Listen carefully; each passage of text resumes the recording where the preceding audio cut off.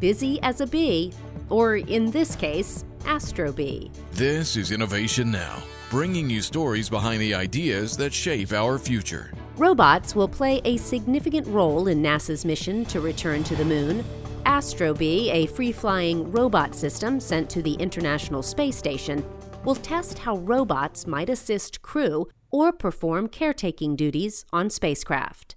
The system includes 3 robots, Honey, Queen, and Bumble, as well as a docking station for recharging. The bees are propelled by electric fans. They can fly and navigate autonomously using their built-in software and 6 cameras, or they can be managed through their microphone ears by astronauts nearby or on the ground.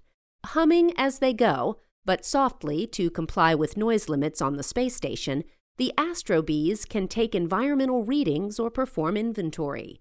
Each robot has an arm that can be used to perch on one of the handrails inside the station, so the robot can conserve power while capturing video.